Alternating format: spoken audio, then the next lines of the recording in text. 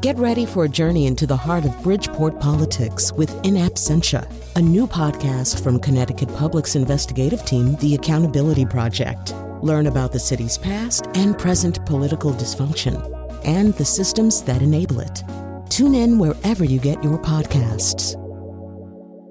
Funding provided by Joe Zimmel and Valerie Friedman.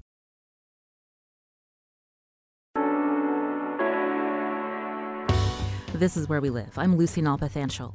At one time, midwives were part of pregnancy and birth in America until there was a shift to professionalized medicine when doctors took the lead in obstetric care. Midwifery is slowly being embraced again, and a new report in PLOS One, a peer-reviewed scientific journal, finds the U.S. states that give midwives a bigger role in patient care see better health outcomes for mothers and babies. Coming up, we'll talk with ProPublica reporter Nina Martin, who reported on this story, and we'll hear from an obstetrician who is a medical director of obstetrics at the Vidone Birth Center at Yale New Haven Hospital, St. Raphael. First, Eastern Connecticut makes up a region of 42 towns. A new report looks at the outcomes for 224,000 women and girls who live in this part of the state. And you can join the conversation too, 860-275-7266. You can email Where We Live at WNPR.org. Find us on Facebook and Twitter at Where We Live. I want to welcome into the studio Miriam Elahi, President and CEO of the Community Foundation of Eastern Connecticut. They're the ones that worked on this report, also a member of the board of Connecticut Public. Miriam, welcome to the show. Thank you very much. Good to be here. Also in studio with us is a trustee of the Community Foundation of Eastern Connecticut, Chief Lynn Malerba of the Mohegan Tribe. She also has a doctorate in nursing. Welcome to the show, Chief Malerba. Thank you so much. Thank you for having us this morning. A very in-depth report, Miriam. Let's start with why your organization commissioned this report, and what did you look at specifically? Thank you. Well, for years, we've been gathering data and learning through anecdotal stories from so many of our grantees about how women and girls prosper in our region, what the needs are, what the challenges are, and how we can do better. And we felt that it was really important to dig deeper. There hadn't really been a report done in our region, the eastern third of Connecticut, that looked at, where we are, where women and girls are in terms of education, economic security, health, welfare, safety, personal safety. And we thought that it would inform our grant making to be much more strategic. It would help philanthropists in the region, policymakers, and nonprofit leaders get a better sense of what works, what the challenges are, and where we can come together to bring about change for the better. Tell us about the women and girls who live in Eastern Connecticut. I mentioned at the top of the show this is a part of the state that doesn't get a lot of attention. Thank you for asking. So we learned a lot through this report. For example, we learned that we have, and it's not strange and it's not just unique to this region, but we have an aging population of 65 and over of women, and that elder care is an issue and it's not being addressed as vociferously as it should be. Education is always something that provides a leg up, as we know, in our communities. And we learned that 1 in 5 women in Willimantic and New London don't have a high school diploma. And we know how that skews opportunities for the future. Of course, when you dig deeper into women of color, this becomes even a deeper concern. The opioid crisis is one of our concerns across Connecticut, and in Eastern Connecticut, it's clearly an issue of great concern. Mental health is an area that we're recommending greater focus. We learned that younger women, millennials, have 4 times more chances of being depressed than men of the same age. Violence against women is a major public health issue, and we have terrific women's shelters and prevention nonprofits working in the region, but they're still not reaching out as effectively as they would if they had more capacity and funding. So as we gathered the data and the findings, what we're trying to do is to build communities, to have conversations and build a momentum, talk with policymakers, and really have conversations around how we go about changing social norms, how we go about changing policies, so that instead of changing one life at a time, we can change the situation for larger communities at a time. We hear so often, Miriam, that resources are stretched in Connecticut, and the challenges and that you have mentioned in Eastern Connecticut can also be found in other parts of the state. So what are the best ways to get a further reach in that particular 42-town region of Eastern Connecticut? What are some, I know you have this report and you've talked about it with your stakeholders, but what are the next steps? So how do you, I guess again, expand that reach so these different issues that can be addressed in a sufficient way? First of all, I think we all need to come to the table and agree that investing in our women and children is investing in our future. So once we have that agreement, then it makes it much easier to discuss which kind of policies we should be investing in, because we're looking forward and ensuring that in 10, 20 years we will benefit from this investment today. Second, we are working together collaboratively with other community foundations, other funders, and women's groups to address our policymakers at the Capitol, so that this is not intended to be one region over another. It's intended to be all of us do better when our women and girls get the kind of attention that they need. This is Where We Live. You're listening to Miriam Elahi, President and CEO of the Community Foundation of Eastern Connecticut. The organization just released a report on the status of women and girls in Eastern Connecticut. And also in studio with me is Chief Lynn Malerba of the Mohegan Tribe. She's a trustee of the Community Foundation of Eastern Connecticut, has a doctorate in nursing. We heard Miriam mention a couple of issues related to health care. From your background in the health field, what stands out to you? What stands out to me especially is the fact that we need to think about health in a very holistic way. And you can imagine I would say that coming from a Native tribe. The other thing that I think is so important is the fact that health is political.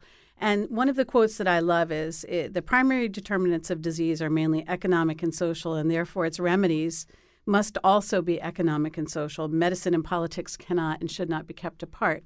So if we think about how we're going to improve the health status of women and girls, we have to think about how we have a cohesive healthcare policy. It makes no sense that depending on where you live, depends on what your health status is, and also whether or not you're employed makes a difference about what your personal health status is. And my attitude is that healthcare is a right. It's a human right.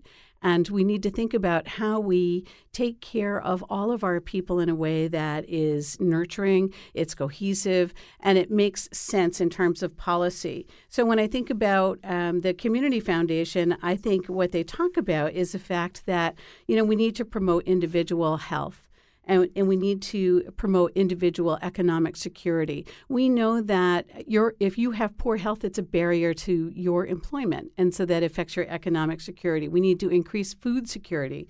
We need to think about how we access healthcare and human services. We need to think about the things that are barriers for people. What about transportation? Transportation is a huge barrier to healthcare. If you don't have transportation, or if you're working and you're unable to access healthcare because of the timing of your scheduled shift, that's a problem.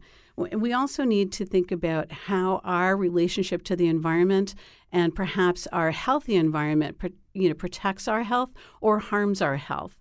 As I've worked throughout Indian country, even though Indian lands are about 4% of the United States, 24% of all the Superfund sites are on Indian lands. How do those toxins affect the next generations in terms of epigenetics?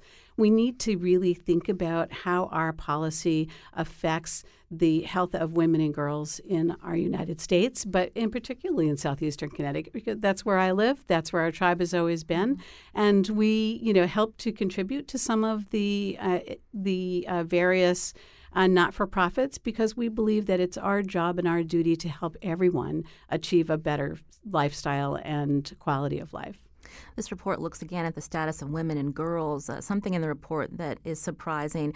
We've heard that birth rates among teenagers has gone down, but in some eastern Connecticut cities, the birth rate is higher than other parts of the state, Mary?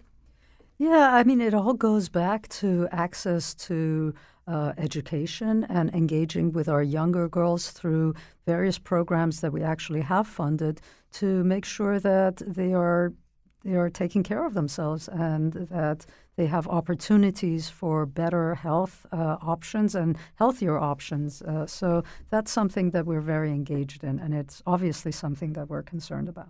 You mentioned earlier also among mental health issues, significantly higher rates of depression among women students than male students. Mental health, that's something that is being talked about nationwide in the last few weeks. What is working in terms of what you're seeing? Because again, Eastern Connecticut is a large region. What's working and how can that be replicated in other parts of that region? Chief Malerba. I think one of the most important things is to really have a conversation with our communities, because the solutions to mental health and the solutions to depression and any of the challenges that we're facing are going to come from our community.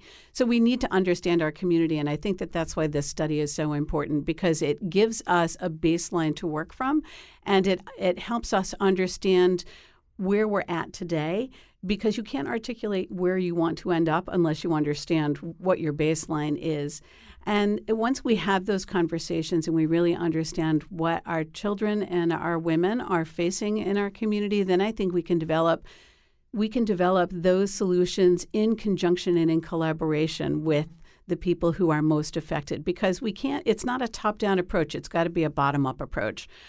So I think that those conversations are going to be very helpful in helping us strategize and also gather the information that we need to then collaborate with the other agencies throughout southeastern Connecticut so that we have a cohesive approach to how we're going to really realize some gains here.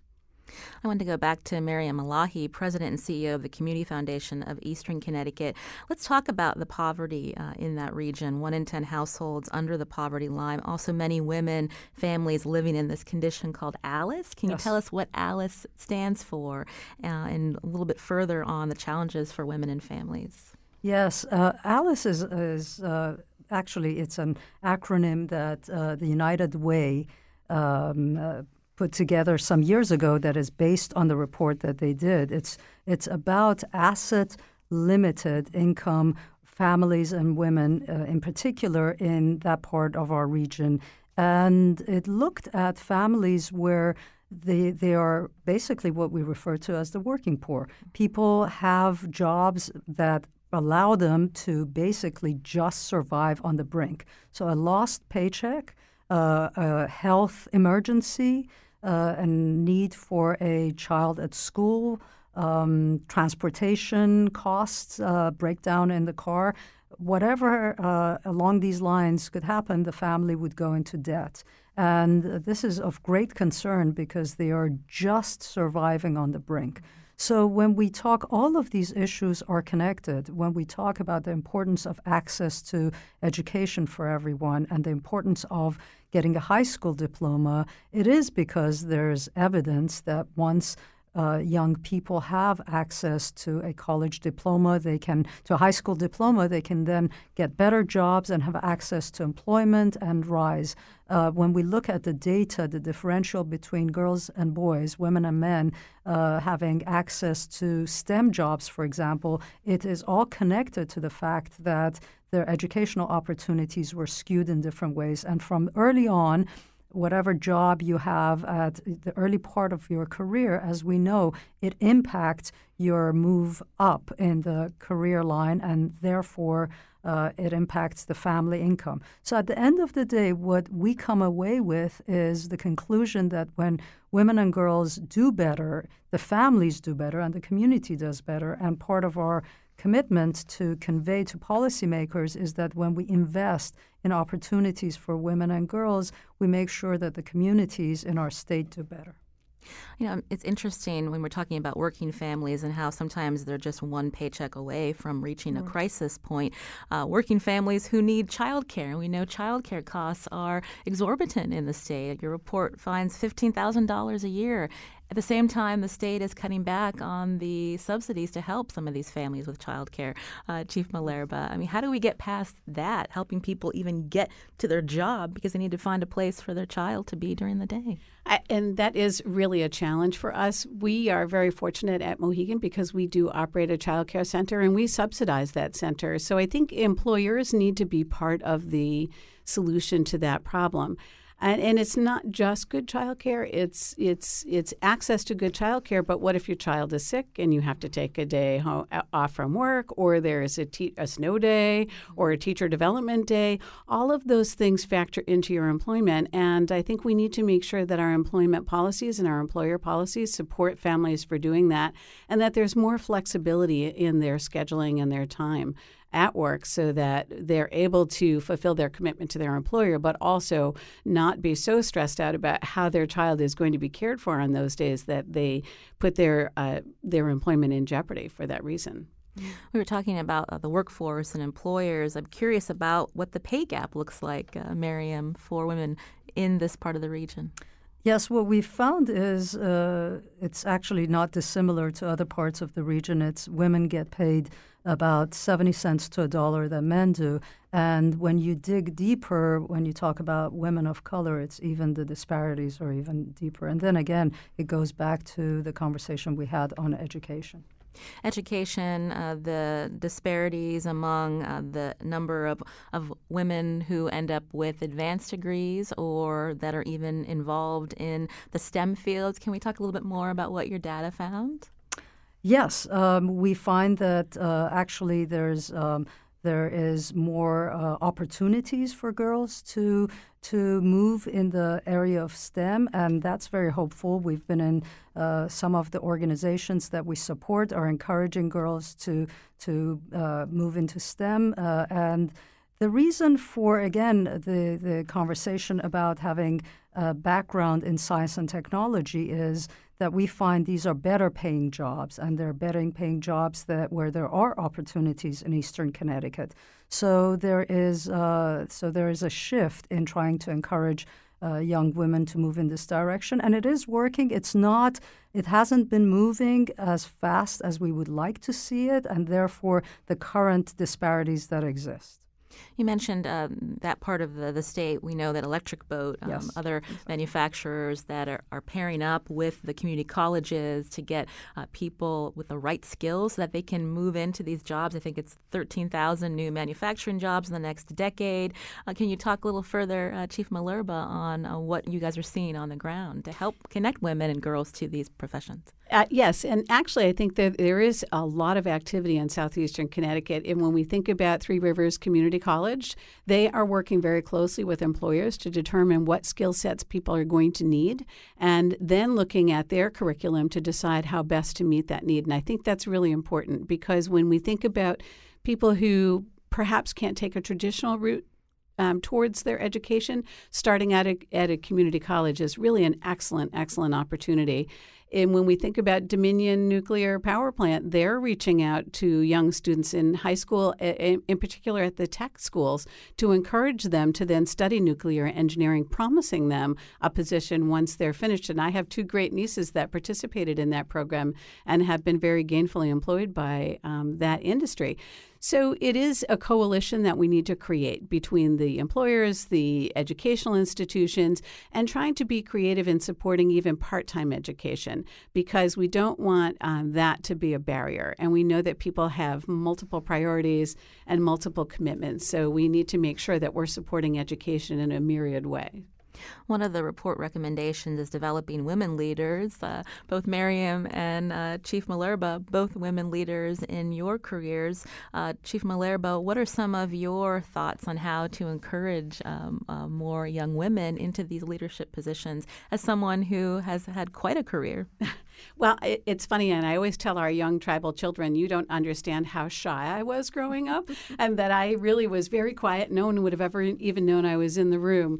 So what I encourage our young girls to do is to find their voice and to know that nothing can stand in their way if they just find some confidence. And I think success begets success. And I am a student who benefited from scholarship programs. I'm one of 7 children. My parents were very loving. I had lots of support, but I knew that there wouldn't be financial support for my education. And so I took a very long, circuitous route and finally got my doctoral degree when I was 61. And always worked and went to school part-time. So my poor husband, long-suffering husband. Well, this has been an interesting conversation, and before we go, I wanted to find out next steps from Maryam Malahi, again, President and CEO of the Community Foundation of Eastern Connecticut. I understand there's a panel discussion coming up. Yes, there is. I should mention that we have 4 Women and Girls funds, and we have invested over $1.7 million over the last 20 years or so on various initiatives that advance women and girls in our region. So part of our intent as we bring together policymakers, philanthropists, activists in the community is really to focus in on moving forward. So on March 8th, which is International Women's Day, we will have a gathering, and your guests on the air are all welcome to join us at the Norwich Inn from 3 to 5 to really dig deeper on how we can go about identifying solutions to some of the issues that we've found and raised, and how we can move together collaboratively to bring about change in our communities. And we're going to link to that report again that we've been talking about, the status of women and girls in Eastern Connecticut, on our website, WNPR.org/where-we-live. We'll also tweet out a link. Thanks so much to Maryam Malahi, President and CEO of the Community Foundation of Eastern Connecticut, also a member of the Board of Connecticut Public, and Chief Lynn Malerba of the Mohegan Tribe. She has a doctorate in nursing, also a trustee of the Community Foundation of Eastern Connecticut. Thank you both for coming in. We appreciate it. Thank you for inviting us. Thank you. This is Where We Live. I'm Lucy Nalpathanchel. Coming up, an update from a series ProPublica has been working on, looking at maternal health and death in the U.S. ProPublica reporter Nina Martin is back to talk about her latest story on the role of midwives and what impact they have on the outcomes of mothers and their newborns. Did you have a midwife during your pregnancy? You can join the conversation, 860-275-7266. Find us on Facebook and Twitter at Where We Live.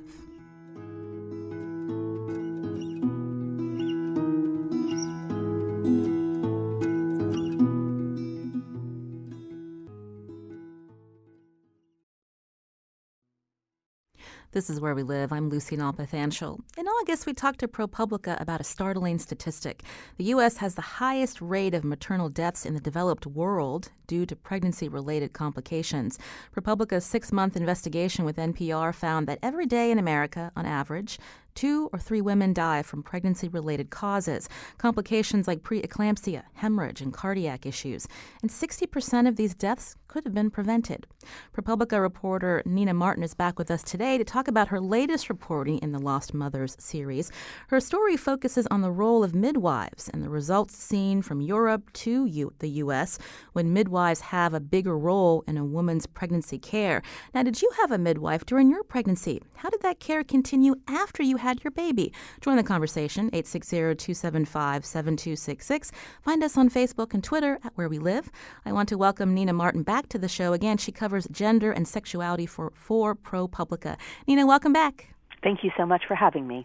Let's talk about this new study that looked at the rules surrounding midwifery, published in this peer-reviewed scientific journal, PLOS. I understand in a conversation with our producer, you described the study as groundbreaking. Why is that?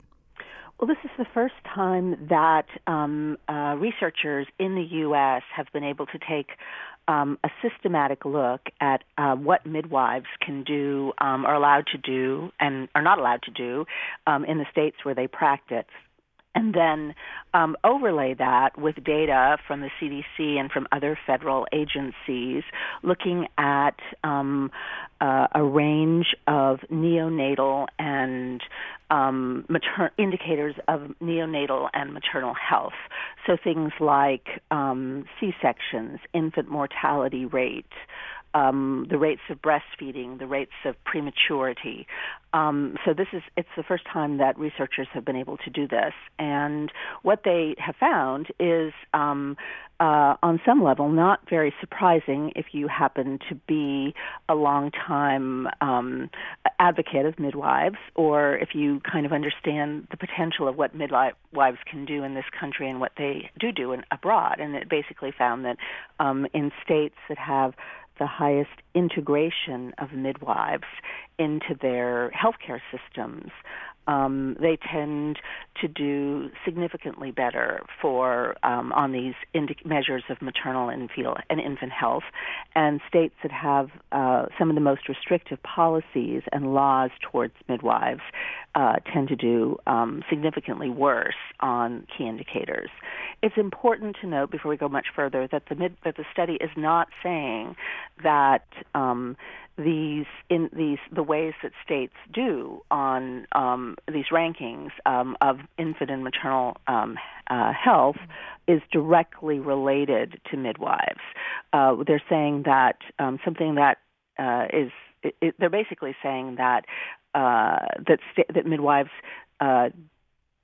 that they don't do worse, and there are lots of other reasons that midwife, that infant and maternal health may or may not be doing well in an individual state, but midwives are potentially in states that don't have them a really important resource that we should be tapping. When you're talking about other factors that can impact maternal health as well as the health of a baby, so chronic conditions, access to certain insurance or Medicaid in a particular state, these are access to preventative medicine, all the things that can factor into the outcome of a woman and her baby. Exactly, and one of the things that that seems to be true is that states that have done the best toward integrating midwives have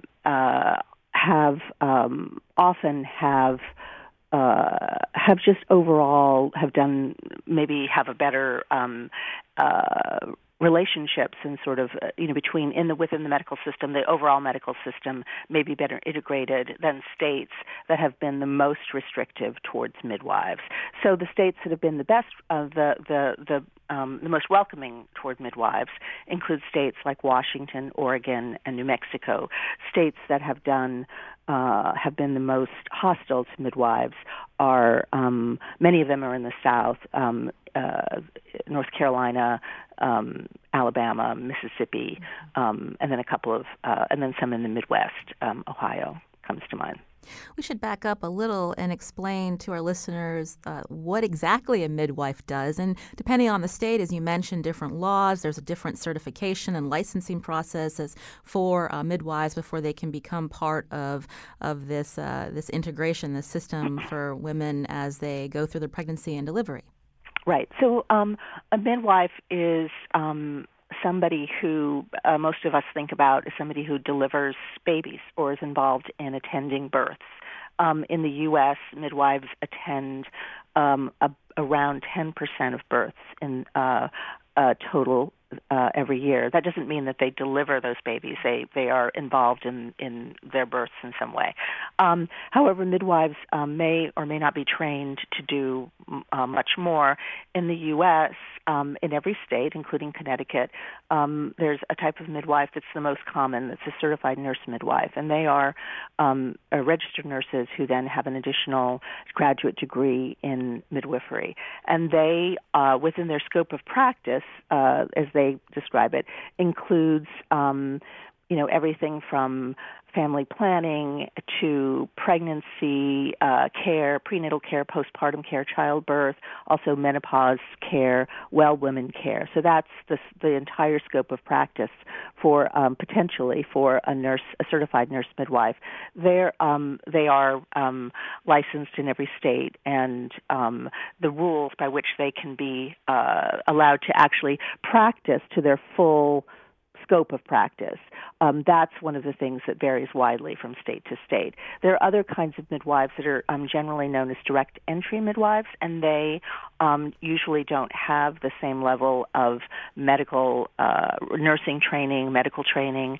Sometimes one class is known as certified professional midwives. There's others called, quote, certified midwives or lay midwives. It's very confusing, as one of the as a number of people I talked to acknowledged. And the main thing about these midwives is that they have different levels of training, which isn't to say that their training is necessarily bad. It's just different. And they are much less likely to be licensed by states.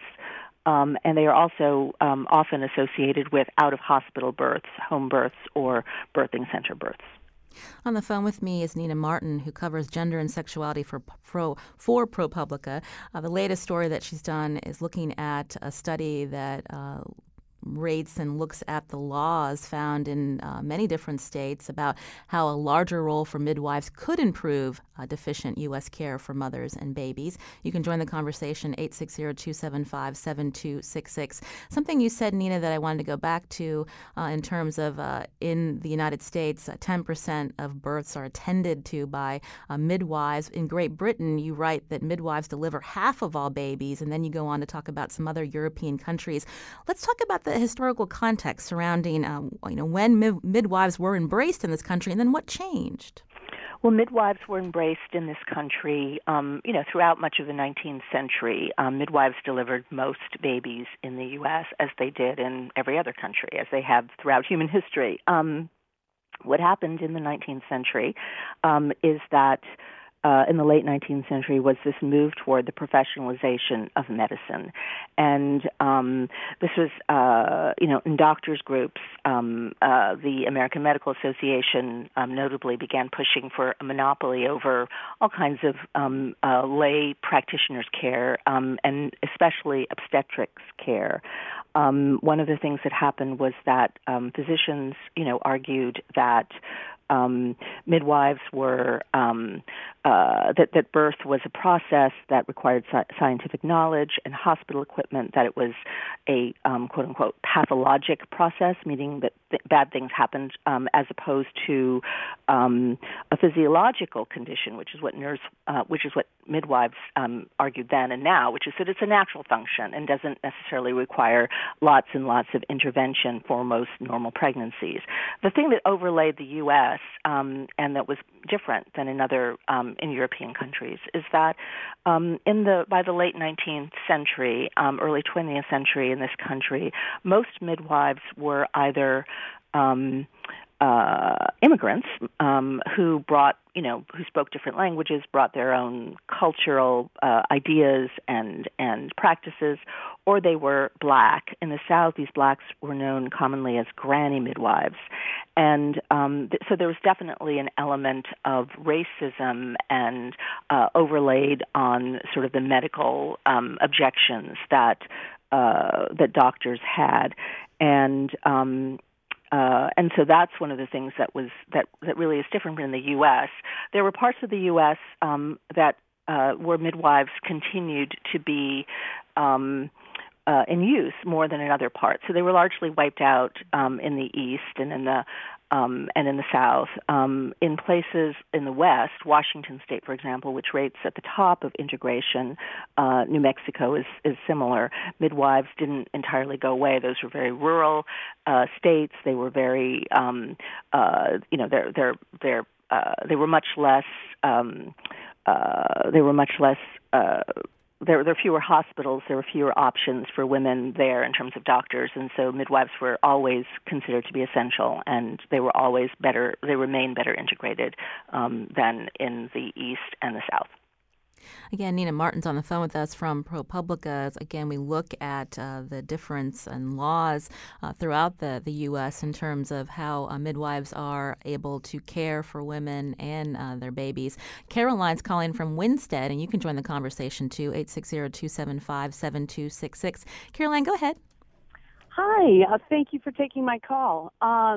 I had 3 babies in my time, and one was with a traditional hospital birth and with a doctor or OBGYN. And the other 2 I decided to switch to a certified nurse midwife. And I cannot tell you the difference in the care that I got with the midwives. It was a whole body approach to my childbirth, to my pregnancy, and to postpartum care. It was just a wonderful experience, and what was amazing is their ability to really feel the baby when I was, when I was pregnant, to know exactly what was going on in my body, and to really address different issues I was having as a pregnant mom, whether it be edema or the protein count that was so important in terms of nutrition. And they really took time with me where, as I felt with the OBGYNs, not that all would be this way, but mine in particular, really rushed me through my pregnancy. I didn't know what I was doing. It was my first pregnancy. So it was really wonderful to have the care of a midwife. Thank you, Caroline, for your call. It's a good transition to my next question, Nina Martin, about how the midwifery model differs from that standard OBGYN care. Well, your caller touched on a lot of that. I would say what you hear often is that midwives are patient focused, they are community focused. The goal. Much of what they do is focused on emphasizing close relationships between providers and patients over a period of time, and a continuum of care. Think about what with many OBs, you see your OB many times during the course of your pregnancy, and then as soon as you give birth, you hardly ever see that person again. Maybe 6 weeks, maybe 4 weeks after you give birth, and that's it. But the continuum of care for a midwife, ideally, is all the way through the postpartum period, and the visits often are much more frequent. Visits with midwives, I've heard from many women, tend to be much longer. OBs often spend, just a few minutes. They rush in, they rush out. A midwife may spend a half an hour or more per visit. One thing and then the major thing is it's about avoiding unnecessary interventions that can spiral into dangerous complications. So certain kinds of interventions are often necessary to make birth safe for the mother and baby, but sometimes they're not quite as necessary as doctors and hospitals might make them seem. So induction of labor, for example, or giving somebody an epidural before she might be really feeling huge amounts of pain.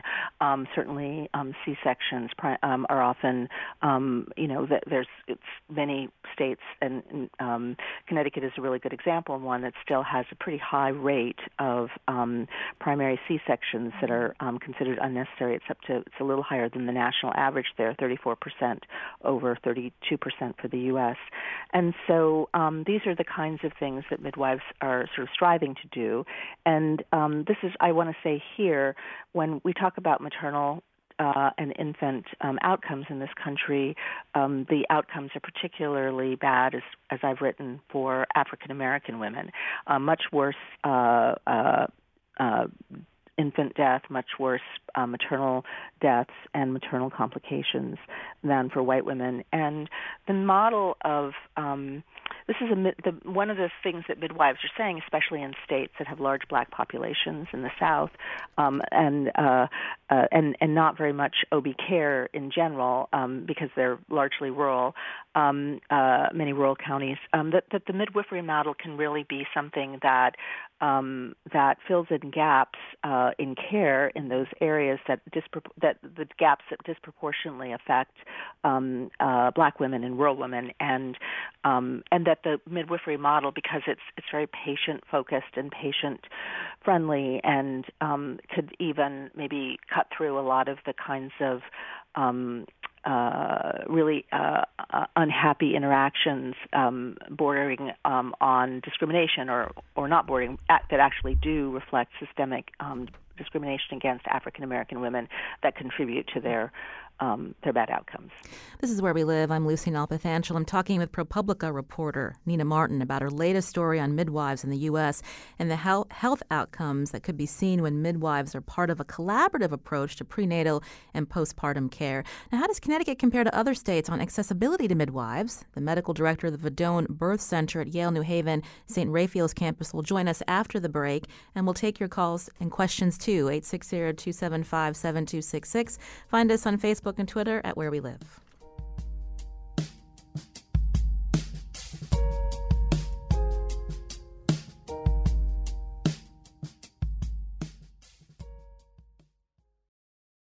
This is Where We Live. I'm Lucy Nalpathanchel. We've been talking about the latest story in the ProPublica series, Lost Mothers. Reporter Nina Martin is with us. She reported on a recent study that found when midwives are given a larger role in prenatal and postpartum care in the U.S., there are better outcomes for mothers and their babies. The Vadone Birth Center at Yale New Haven Hospital, St. Raphael, introduced a midwifery model of care a few years ago. Right now, I want to ask Dr. Jessica Aluzzi to join the conversation. She is the center's medical director. Dr. Aluzzi, welcome to the show. Thank you. It's a pleasure to be here. I mentioned you're an OB at the Yale New Haven St. Raphael. You were a force behind creating this center at the hospital birth center with midwives. Explain your rationale on why you were pushing this model of care at this particular hospital. Well, Yale New Haven Hospital has a long history of having midwives integrated into the model of care that they provide, and that's largely due to the presence of the Yale School of Nursing and its teaching program in midwifery that's very well respected across the country. So many of the physician practices, as well as the hospital itself, has been integrating midwives into its program and offerings for many decades. So I did my residency at this hospital, so I trained amongst midwives, and I also kind of grew up around a mother who was a childbirth educator and a doula in one of the randomized trials in this country. So I was exposed to midwifery at a very early age. So I kind of have always respected this model and knew that it was something that was very important to provide high-quality care to women. So this was an opportunity when these two hospitals merged, I think, to really make sure that this model was something that was offered at this campus, knowing that it was already provided at the other campus. We wanted to make sure that it was definitely something that women could take advantage of. And how receptive were your doctor colleagues to this midwifery model? We had talked earlier with Nina Martin about the history of midwives in the U.S., and I'm just curious if there was any pushback or just patients not quite understanding the role of a midwife and being hesitant about that. Yeah, so like I mentioned, I think that New Haven is very unique because of the School of Midwifery in this city. Around Connecticut, it's not necessarily the same. I think that many physicians have trained in places where there were not midwives on the labor floors where they learned how to practice OBGYN, and instead their exposure to midwifery may have been to patients that were brought in from outside who were experiencing complications because while they were being cared for by midwives. So if that's their only exposure to a woman who's experiencing a complication, they develop a very negative view of midwifery. In contrast, if you're training in a place where there's many midwives on the labor floor that you're working on, and you're actually developing very positive relationships with these providers, and also seeing the very positive outcomes that they have, and seeing women very satisfied and having excellent birth experiences, you have a very different perception of midwives, and you're much more willing to work with them. So many of the physicians in New Haven, have that experience, and then many of the physicians on my team were fortunate to have had training like that. So I think you see a large dichotomy of physician experience across the country, and that might be why some states really are not so amenable to working with midwives, and others are, and it kind of depends on the saturation of midwives in the areas where physicians have trained. Nina Martin from ProPublica, what do you think about that the idea of competition being one of the barriers that in some states where you don't see as many midwives that are allowed to collaborate in this practice? Well, I think that certainly competition is an issue in some states. I don't know to what extent it's an issue in Connecticut, but I think that that's actually spot on. I think that in many states, I've heard over and over again that one of the big problems with doctors and patients as well is that they are just not exposed to midwives. In some states, and Alabama comes to mind, midwives are still sort of associated with granny midwives, and so unlicensed and people who don't know what they're doing, and that's kind of the pervasive attitude apparently. Even midwives tell me, and so without that kind of without sort of a density of midwives, without more people there showing, kind of showing what they can do, there's going to inevitably be restrictions on what they can do, and a sort of a suspicion and hostility, or at least a skepticism and resistance toward them. I think that makes total sense. I think North Carolina, I've heard, is actually a state. It's the worst. In the study, it was the least integrated. So of the states, and it ranked at the rock bottom. But actually, North Carolina has many more midwives than Alabama does, and many more midwife-attended births. But there are just enormous restrictions on what the ability of midwives to actually deliver the kind of care that they're capable of delivering and that they're trained to deliver as nurse midwives in that state, and that's where the problems are. They need a doctor's permission to be able to practice at all. I wanted to go back to Dr. Jessica Aluzzi. We just have a couple of minutes left. She's medical director of obstetrics at the Vadone Birth Center at Yale New Haven Hospital, St. Raphael campus. Nina's story also showed that in Great Britain, midwives deliver half of all babies there. I'm just curious, Dr. Aluzzi, what do you think needs to change to see midwives, certified nurse midwives, be able to assist in this kind of care and at times even take the lead?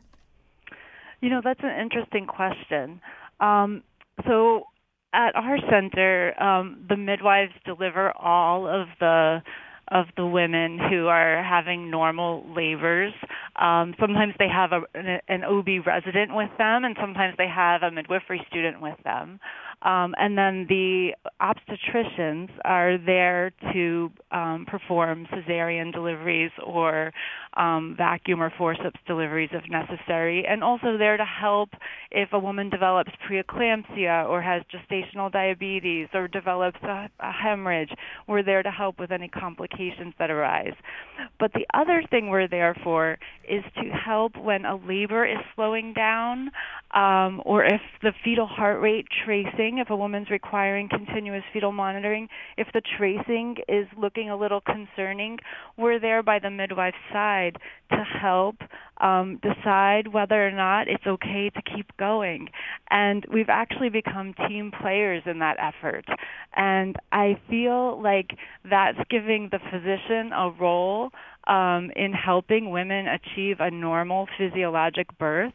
And that's what I think is a truly collaborative role between a physician and a midwife.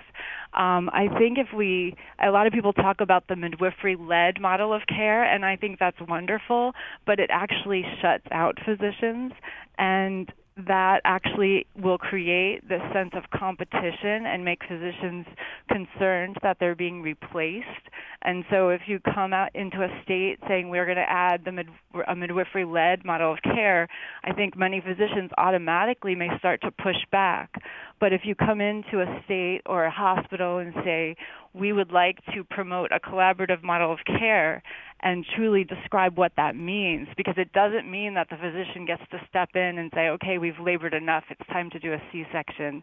It actually means that the midwife and the physician are working together to help that woman achieve the birth that she wants to achieve, and working together with the patient, with the woman in the middle, and the nurse and the midwife and the doctor, surrounding her with support, maybe with her doula and her partner as well, surrounding her with the support she needs to achieve the birth that she's trying to achieve.